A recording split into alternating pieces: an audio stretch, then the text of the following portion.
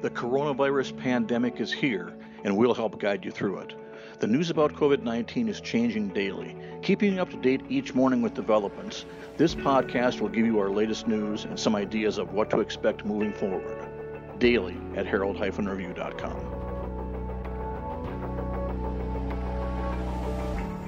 Hello, this is Annalisa Trofimuk, a government reporter with the Herald and Review.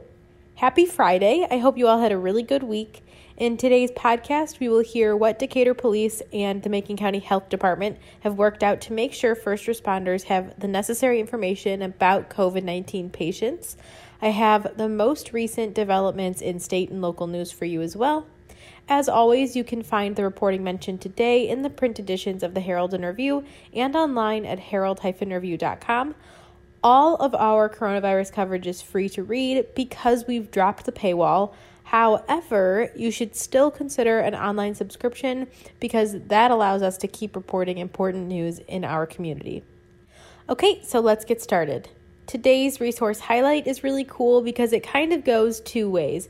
Those of you who are looking for something positive in our community can see student-submitted artwork on our website. This article features artwork from students here in Decatur and elsewhere like Sullivan and even Watseka.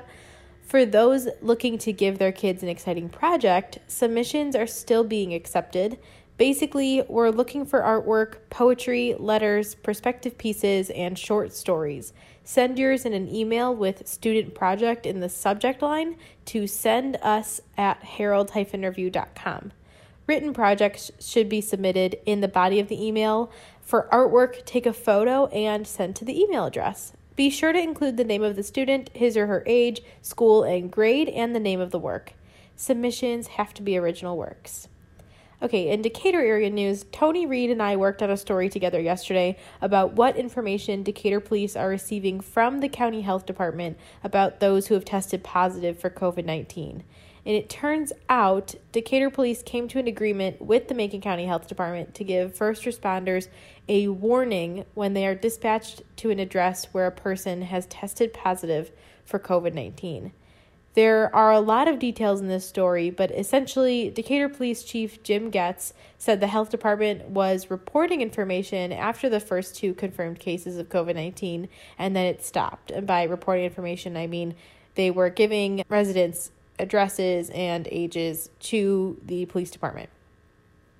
After meetings with the health department, city and county officials, and with support of Macon County Sheriff Tony Brown, Getz accepted a negotiated compromise, but also believes that law enforcement officers and first responders still deserve better information to help protect their lives.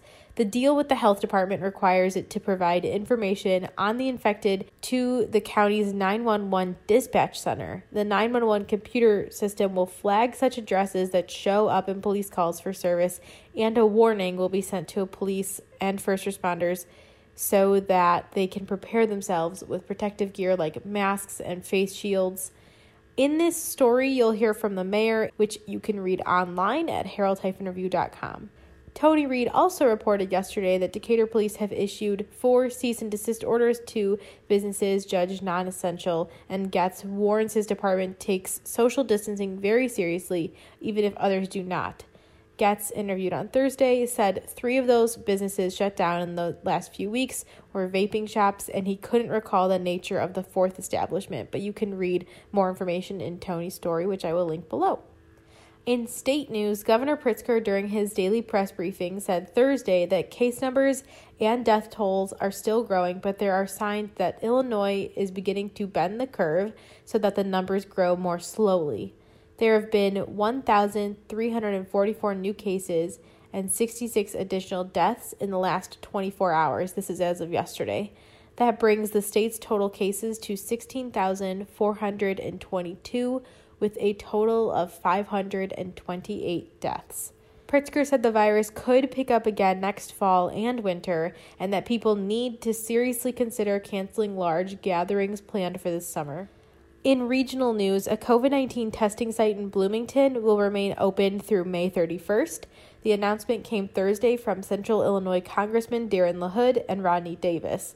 This drive-through testing site, 1106 Interstate Drive in Bloomington, has been operated by the U.S. Department of Health and Human Services in cooperation with the Illinois Department of Public Health and the Illinois National Guard, and with the support of the McLean County Health Department and other local entities. People do not need to live in McLean County to be tested, though they must arrive at the regional site in a vehicle. Testing criteria have also been broadened.